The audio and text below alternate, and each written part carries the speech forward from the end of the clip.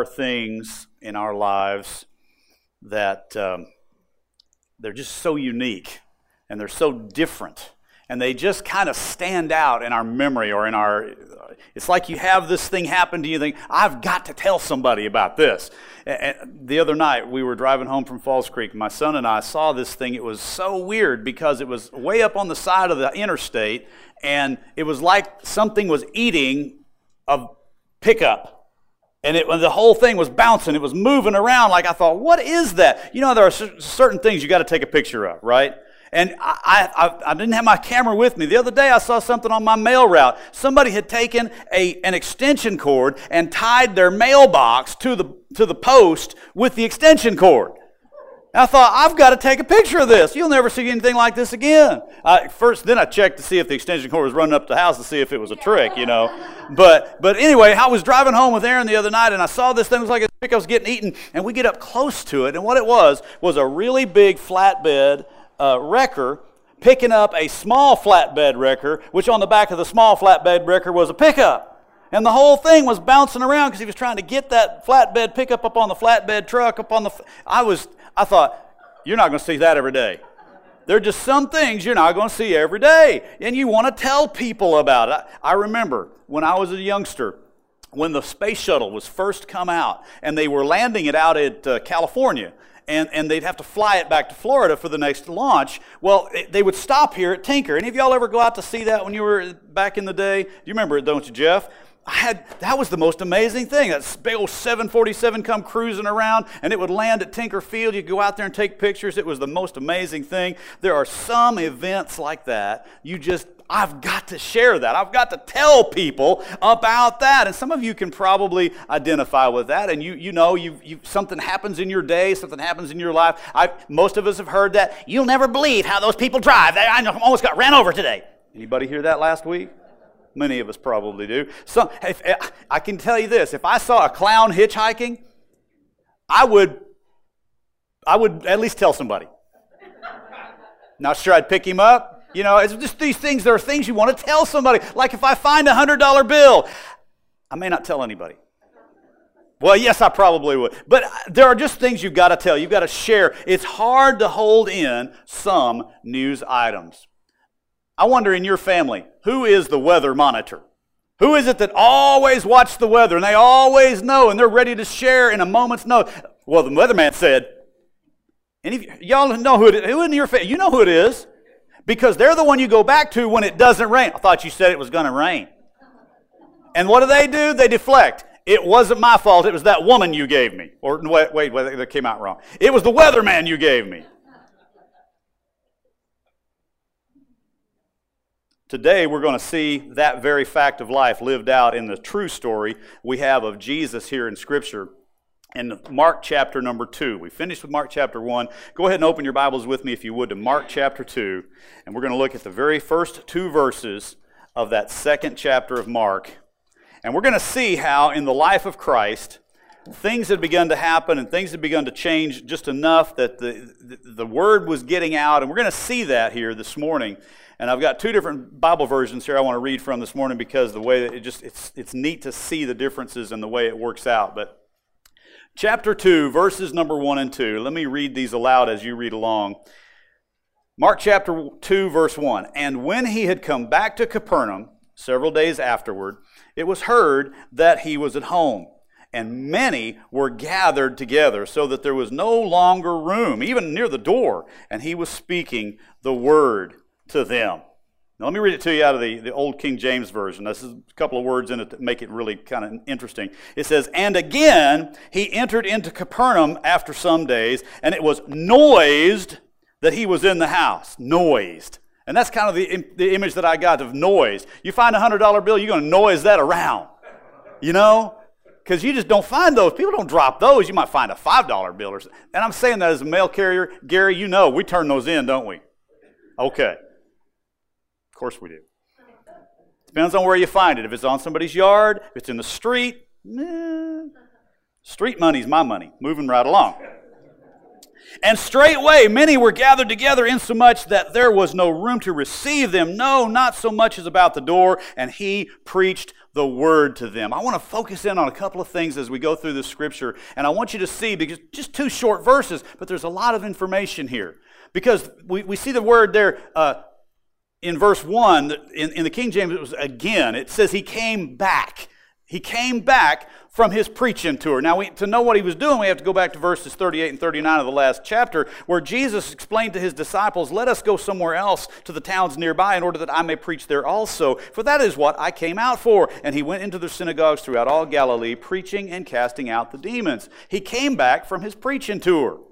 It was a circuit of many of the little small towns, larger villages, whatever town it was. There was no town too small. There was no town too large. There was no synagogue that was left untouched. Jesus would go into a town and he would teach. Maybe he had to do it in the street. Oftentimes he'd do it in a field, like on a slope, so that he could speak, and many of the people could hear him as from the bottom of that slope. But Jesus did this over and over in all the little towns and villages there in the northern end of the Galilee area. It was kind of like he would travel. He'd come into a town, he would teach, he would touch people, and then he would repeat that at the next town. Kind of like on your shampoo bottle where it says lather, rinse, repeat. Well, Jesus was doing that. He would travel, teach, touch, repeat. So he was doing this all through these different towns up there. Kind of like the old circuit rider preachers back in the old days. Kids, you won't ever believe this. But way back in the day, in the early days of our country, before there were churches in every town, there would be a little town grow up that wouldn't be able to afford a church house. Maybe they'd have a schoolhouse, and there would be a preacher who would ride from another town on his horse and preach in their church. And a lot of Sundays, this circuit riding preacher might preach 5 different places. Like he'd start off at a 9 o'clock service at this town, get on his horse and ride to a 12 o'clock service in that town, and the people at the town would just wait for him to get there. They'd go to church early in the morning, just be there all day, fellowshipping with the church people. Here, he's preaching at noon, gets on his horse, preaches at 1 at the next town, preaches at 4 at the next town. He's just, the whole day was church for him, and the whole day was church for a lot of those people. A circuit riding preacher, because there weren't enough preachers to go around. So Jesus is doing this, but now he's back from that. And he's at home, it says there in the New American Standard. It says Jesus is in the house in the King James Version. Where is that? Well, Jesus didn't rent a house. He had gone back, and now he is again at Simon Peter's house, where he was back in chapter number 1.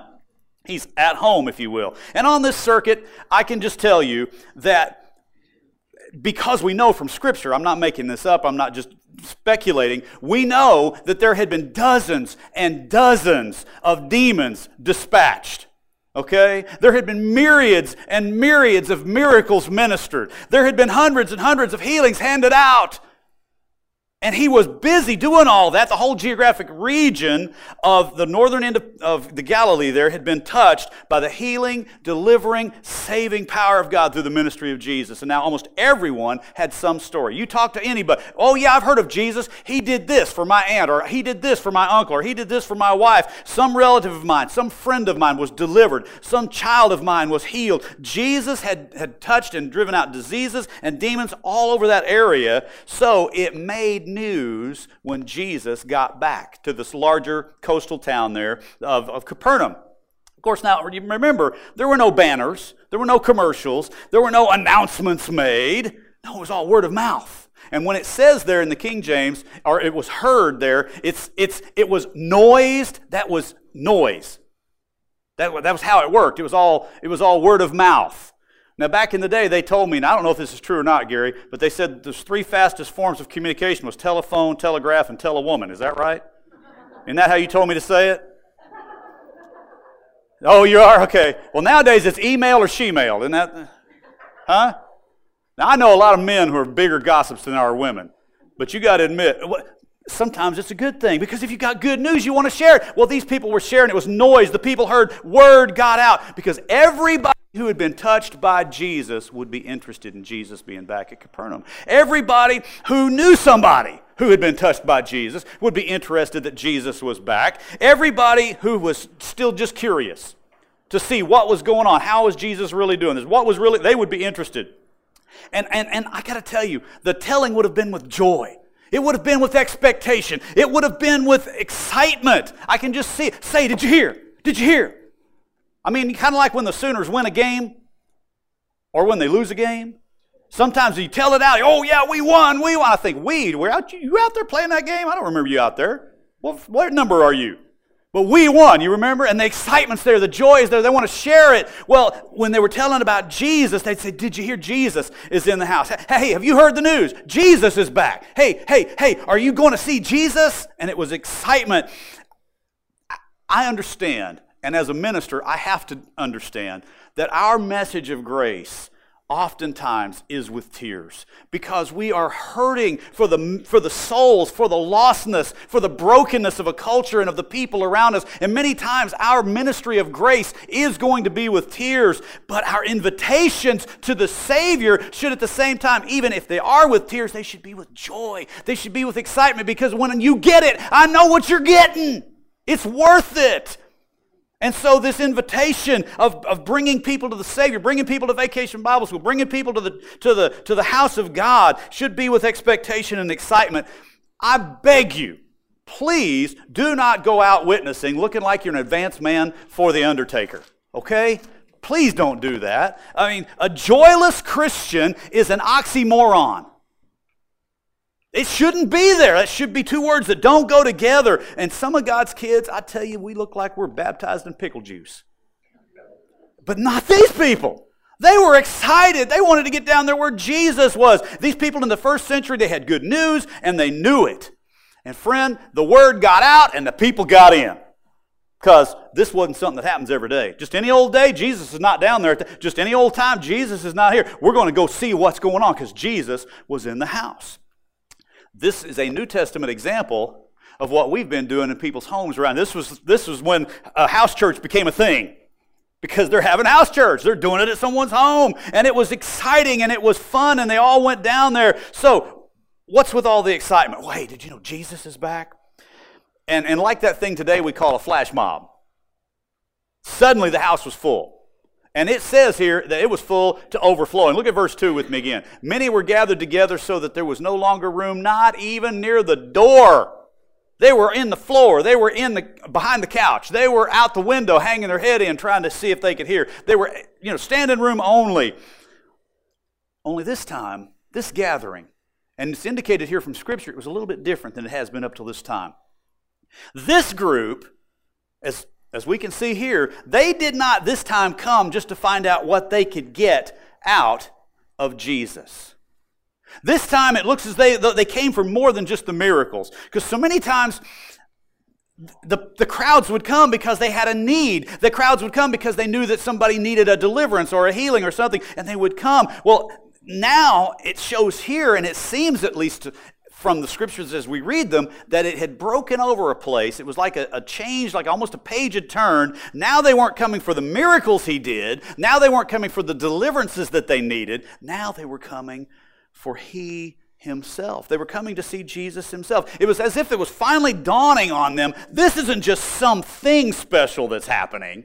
This isn't just that once in a lifetime something. No, we have someone that's special, someone that's unique, someone has arrived, and they were beginning to see that. And notice this time around, emphasis was on teaching, is what it says. He was speaking the word to them, he preached the word to them, he spoke to them, he was teaching them, he wanted them to know more and more about God and his word, and he was explaining it to them. Now, he still did do miracles. We're going to find out next week. There was a major miracle that we still talk about, Sunday school, children's church. I'm telling you, it's one of the biggies next week.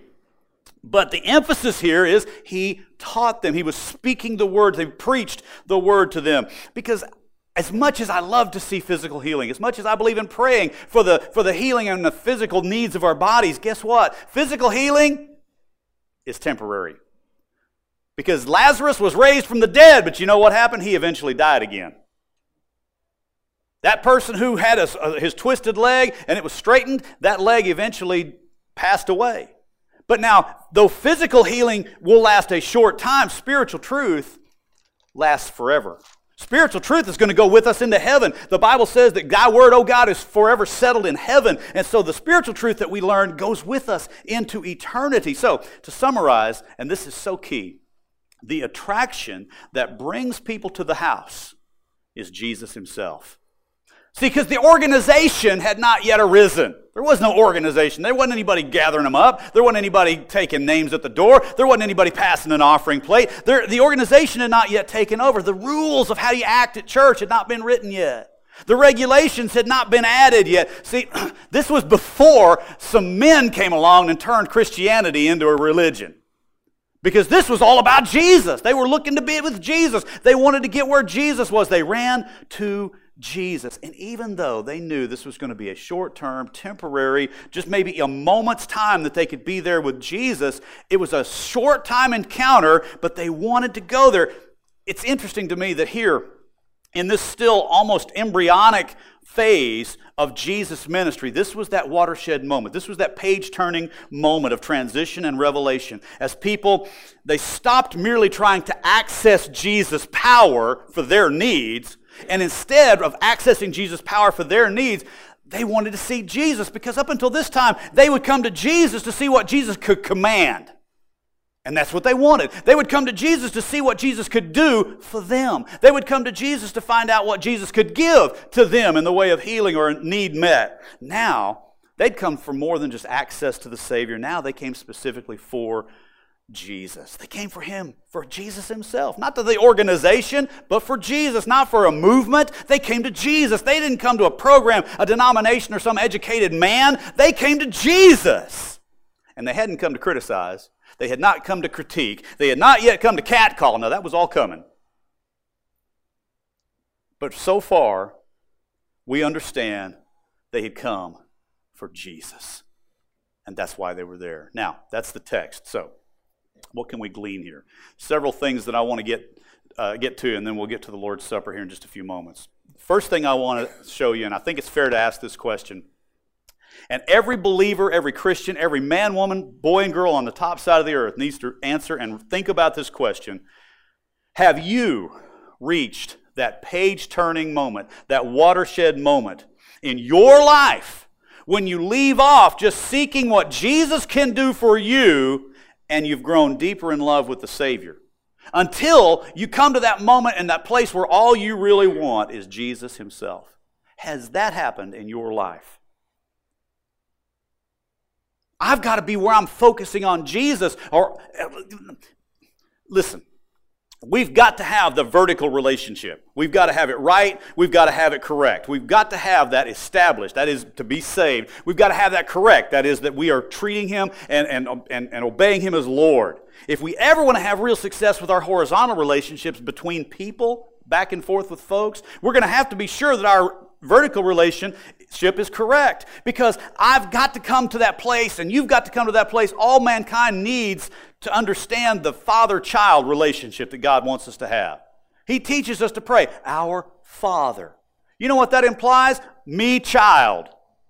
Okay? And when we get to that place where my vertical relationship is, I understand that He's my Father and He looks at me as His child and I look at myself as His child, guess what? That vertical relationship is getting right and correct.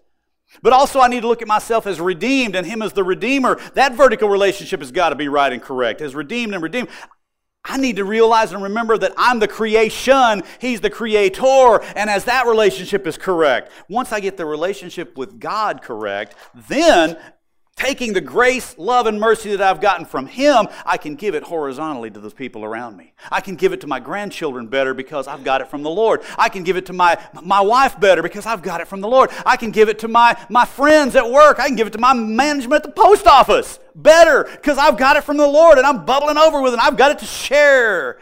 And horizontally it will work. You and I will never get the horizontal right until we have the vertical right. Jesus said, I have come that you might have life and that more abundantly. You want to have abundant life with Him, but also with others. The only way to do that is to come. It's like coming to say, where am I going? What am I trying to find? Where am I looking for? I'm looking for Jesus. I want to come to Jesus. And I'm here to tell you that Jesus is in the house. Now understand, sometimes we don't see Him. Sometimes we're not looking for Him. Sometimes we don't come looking for Jesus. But Jesus is in the house. We know that from Scripture because it says, where 2 or 3 are gathered together in my name, there am I in the midst of them. So Jesus is in the house. So my invitation to you is, if you need to get that vertical relationship right and correct, for whatever thing that might be in the way there, keeping that vertical relationship correct. Listen, we need to get that straight today, and I'm going to invite you today. At the end of this message, there's going to be a time of invitation, and I'm going to invite you to come to Jesus, because Jesus is in the house, and He wants that vertical relationship right more than you do. Second thing I'd like to glean from these scriptures, and just again, 2 verses. If we are ever going to see New Testament results, if we are ever going to see New Testament power, we're going to have to start with the New Testament focus. New Testament focus. These people understood that all they really needed to do was get with Jesus, and Jesus could take care of the rest. You see, friends, as a church, as a denomination, as the Christian church in general, this world needs to hear a united message from us, and our only message has got to start with Jesus. Our only message has got to contain Jesus. Our only message must end with Jesus. People say, what is this world coming to? I'll tell you, it's coming to Jesus. Because one day, you, I, and everybody else on this earth is going to stand before Him, either as our Savior, as our judge, one or the other. All the world is coming to Jesus. And our only message must start, contain, and end with Jesus. And by the way, my only hope, your only hope, our only hope must start, contain, and end with Jesus. And in any New Testament church, whether it's a family, there's no more than just their family having church in their home, to the church family, to a corporate church, listen, we may have many functions. I mean, we may do different things. A lot of people doing things at Vacation Bible School tonight and this week, probably not totally comfortable with, but we're going to do them because we're trying to minister and we want to get it done. Listen, you may have many functions, and in the Christian life, our lives progress. You may have multiple functions. You may do something next year you've never done before. Though we can have many functions, I would say to you, we can only have one focus. And that focus has got to be Jesus Himself. Because if you have many foci, plural of focus, my new favorite word, you can have many foci, and you know what will happen? Frustration will set in. It's like trying to juggle 10 balls at once. Now, there may be somebody can do it, but that's going to take a lot of concentration, and stress is going to be there, and you'll get burned out real quick, and you try to focus on more than one thing at a time. Though you may have many functions, in the midst of that focus, your focus has got to be Jesus and Jesus Himself, or frustration will come in, stress will start, feelings of inadequacy will fit in, and the depression will... I'm telling you, that's what happens when you're trying to... It's like having too many boxes open at once. I mean, in my mind, I come to the place where I think, boy, I've got 19 different folders open on my desk right now. Which one do I do? I don't know which one. Which one takes priority? I don't know which one to do. Close them all. Close them all. Sometimes I have to do that. I think in my head, there's too many boxes open. Too many focus. Too many foci, and you're going to go downhill.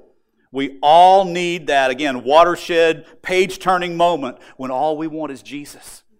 We all need that page-turning, watershed moment when all we want is Jesus, all we need is Jesus. And I'm here to tell you as a church, we've got to have that kind of a moment where all we offer is Jesus. That is Jesus love, Jesus mercy, Jesus praise, Jesus service. Do it in His name, knowing that what I'm actually giving you is Jesus. Then we've got something to offer. And so my second question to you is, have you been there? Or do you need to get there? Thirdly, this is finally, let me say this. I want people, I want myself, and I want people saying about our church, this is what I want to hear them saying. You know, Jesus is in the house. Jesus is in the house. You go down there, you're going to hear about Jesus. You go down there, they're going to love on you in Jesus' name. You go down there, they're going to serve you, but they're going to always talk about Jesus. Because you go down there and Jesus is in that house, you can't get away from it. Let that be the reason why we do Vacation Bible School, so people can hear, see, and know that Jesus is in the house. Let that be why we do Falls Creek, so that people can hear, see, and know that Jesus is in the house. Let that be why we do Sunday school, why we provide a nursery, why we have praise and worship time, why we have prayer time, so that people can see, hear, and know that Jesus is in the house. And let that be the why we do things. And by the way, let that be the why not when we don't do things. Because there's a lot of things we ought not to be doing that'll prove or demonstrate that Jesus really isn't in the house. So we make choices not to do things. Let that be our reason as well. I want people, listen, Again, we're going to talk about a miracle next week, and I believe that God still does miracles. I believe that God still does healings. I believe that God is still involved in the minutia of our lives. And I want people to believe in miracles. I really do. But I want them to trust in Jesus, because it's only Jesus that can do the miracle.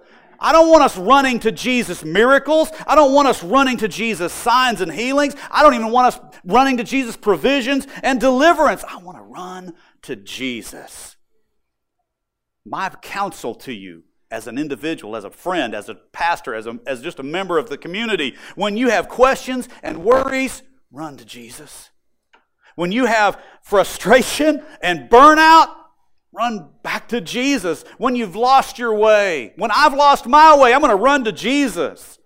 When I've lost my joy, when you've lost your joy, run to Jesus. When you're mourning a loss, run to Jesus. When I'm wondering how to live, I want to run to Jesus. When I'm wondering how to die, I want to run to Jesus. When I'm wondering how to be happy, I want to run to Jesus. When I'm wondering how to forgive, I need to run to Jesus. And when I'm wondering how I can be forgiven. You know, a lot of us, we're still at that place when we're wondering how God could ever really love me.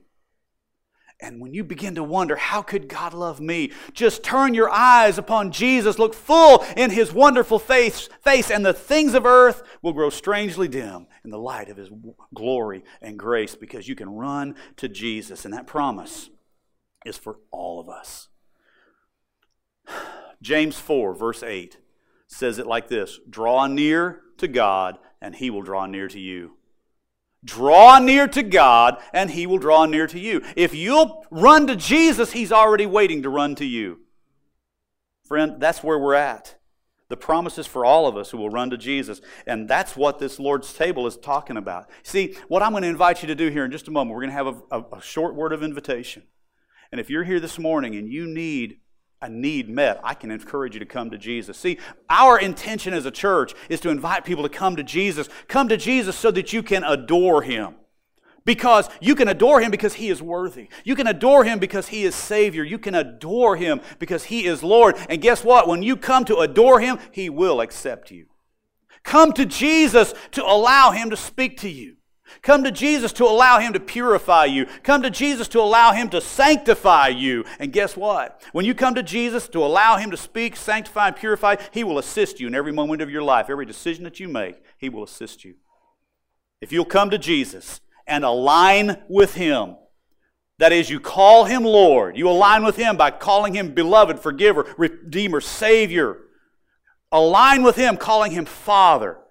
He will add you to His family and call you His child. So my invitation this morning, God's invitation to you this morning, is come to Jesus. Some of you need to run to Jesus. There may be some here this morning that need to be saved, and they've never actually come to that place where they've repented of their sins and said, God, I just need your forgiveness and your salvation. If that's you, you can be saved this morning. Just come to Jesus. Maybe you're here and you've already made that decision. You need to make that decision public. You can come. Come to Jesus. Maybe you need to join our church or just rededicate your life. Whatever the need of your life might be, Jesus is here to help you to that next step in your life. Let's pray.